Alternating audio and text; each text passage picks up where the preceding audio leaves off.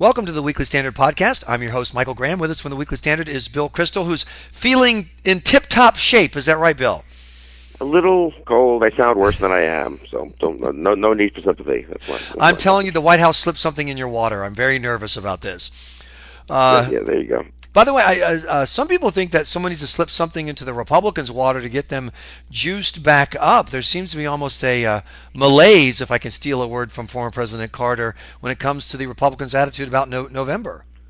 Yeah, I think people have looked closely at some of these state polls, and I tried to take a look myself, and it is a little worrisome. There's a little slippage. Certainly the momentum from earlier, the sense that this is just going to be a wave election. It might be, it might well be. But an awful lot of Republican candidates, and more importantly, I'd say the Republicans who run the House and Republican leadership in the Senate as well, are sitting around waiting for the wave to hit. They're not framing issues. They're not forcing votes. The Democrats are raising their issues. They're mostly stupid issues, but nonetheless, if something beats nothing. And Republicans, I'm worried, are being too passive. Some of the candidates are being too passive, but I'm even more worried about the Republicans here in Washington. On Obamacare, there's so many vulnerable parts of it to attack. It's not enough to just say repeal.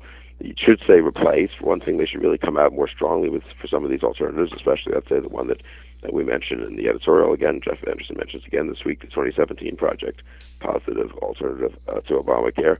But also, there are particular things to go after, the kickback, the slush fund for the insurance companies.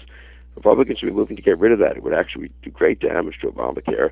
It's a great populist issue. Why should the insurance companies be guaranteed against losses?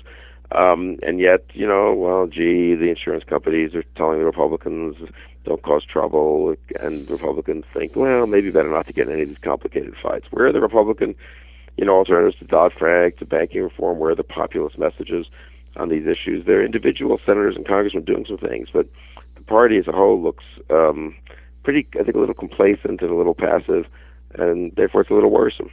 This week we had an announcement that there are rate hikes coming for people's insurance, and it was interesting listening to the media talk about it. ABC went in pains to point out it's not just Obamacare insurance that's going up, everyone's insurance going up, doing the work for the Democrats of disconnecting Obamacare from this rate hike. Why in the world wouldn't Republicans grab that rate hike and do two things? One, wrap it around every candidate who supported Obamacare and voted for it. And two, say here's another way to deliver health care without these cost increases, or not big as cost increases, or maybe even lower costs. You've got a 1-2 punch there, Bill, and I didn't see anyone put on a glove. And number three, the real rate hike is higher because a lot of additional taxpayer funds are going through this back door of the insurance risk corridor, not through the actual rate hikes on the people buying insurance. Absolutely. I mean, they've gotten a little passive, and look, if you just sit back and you're a Republican, the media will start to shape the narrative. The media is pro-democratic, pro-liberal. They still do have the White House. We can all sit around saying President Obama's doing badly, but, he's President of the United States. He has some ability to force coverage of things, especially, again, when the media is compliant. You put those things together, if you're not on offense, you really are playing defense. It's more true of Republicans than of Democrats. You've got to be on offense. They don't have to have everything worked out. The 2016 agenda, that's a different story. That has to be much more comprehensive. But I am worried about this sort of passivity. I'd also say this, I was at the Manhattan Institute dinner in New York Monday night. Terrific event. It's a great think tank, a lot of conservative reform, a lot of donors, a lot of activists, a lot of scholars, politicians. But the two politicians who spoke were Paul Ryan and Jeb Bush. I'm very close to Paul Ryan. I have a great deal of respect for Jeb Bush. But I've got to say, I talked to a bunch of people after their speeches, and they were flat. They were fine. There was a word in it that you and I probably disagree with really in either speech, except for Jeb Bush's defense, maybe of the Common Core. But they were just kind of a laundry list of things we're for and sort of complaints about Obama.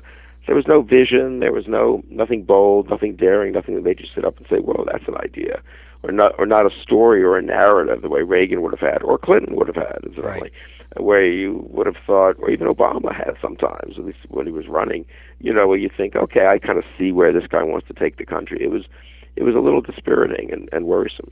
And when you have the former vice presidential nominee, and not that Paul Ryan's career is over by any stretch, but you take a former, and then you take a Bush, it's as bad. I mean, did they find a member of the Reagan family to bring up too? No, Maybe it get was an a little. That was Eisenhower to come up? I mean, that's how about probably forward looking? How about a Scott yeah. Walker? How about a Ben Well, he Sass, fresh off his they, win? no, Somebody I who's know new.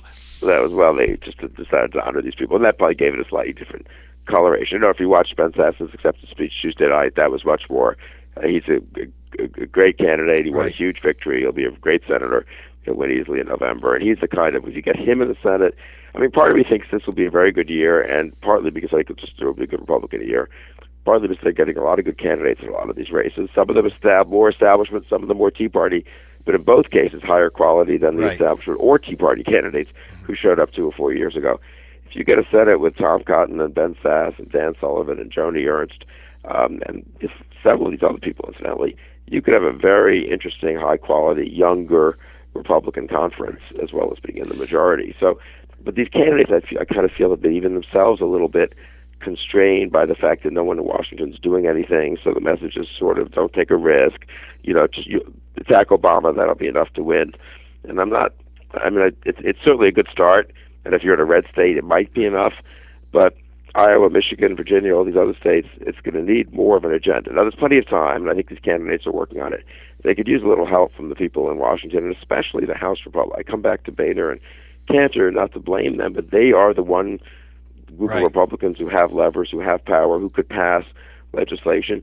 The media will say, oh, it'll just die in Harry Reid's Senate. Well, fine, let them say that. There's still candidates out in the country who can say, see, this is the kind of thing Republicans would do. If you send me to the Senate, we'll pass this House legislation that takes away the slush fund from the insurance companies. Right. Well, one quick note about Harry Reid. I mean, I would ask if you thought he jumped the shark, but apparently, no matter how far he jumps, the media move the shark. When you get to the point where you're ready to amend the Constitution in the name of fighting, a couple of brothers in the energy industry, that is as whatever looniness has ever been ascribed to the Tea Party. That's even beyond it. Yeah, no, and I think Republicans should ridicule him and take him on. But, you know, if they don't take him on, he says these things, he rallies the base, he doesn't really pay a price. His PAC has raised a ton of money, from wealthy liberals, and also I think twisting some arms with some businesses that want to make sure the Democratic Senate, looks well on them. And they're just running negative campaigns against cotton in Arkansas and elsewhere, and they're doing some damage. And the Republicans are being a little more timid, I'd say, in the way they're spending their money on the outside. Again, I think a lot of this is fixable, and I think a lot of this Right. will be fixed. It's probably more of a lull, a bit of a dip, than anything else right now. But I do think it just reminds you, especially for conservatives and Republicans, you can't afford to paddle, to tread water, to do the dog paddle, because But Bill, what the do those environment two? isn't even. But what do those two things have in common? The Obamacare rate hike and Harry Reid's I want to amend the Constitution, which makes normal swing voters, unaligned voters, just go, what? They're both two big fat targets that were presented by the Democrats. And where was a Republican effort to take the free gift? It's one thing to have to go out and create topics, but here are free gifts, and that's what I think is. It's not just we're not going out and making our case.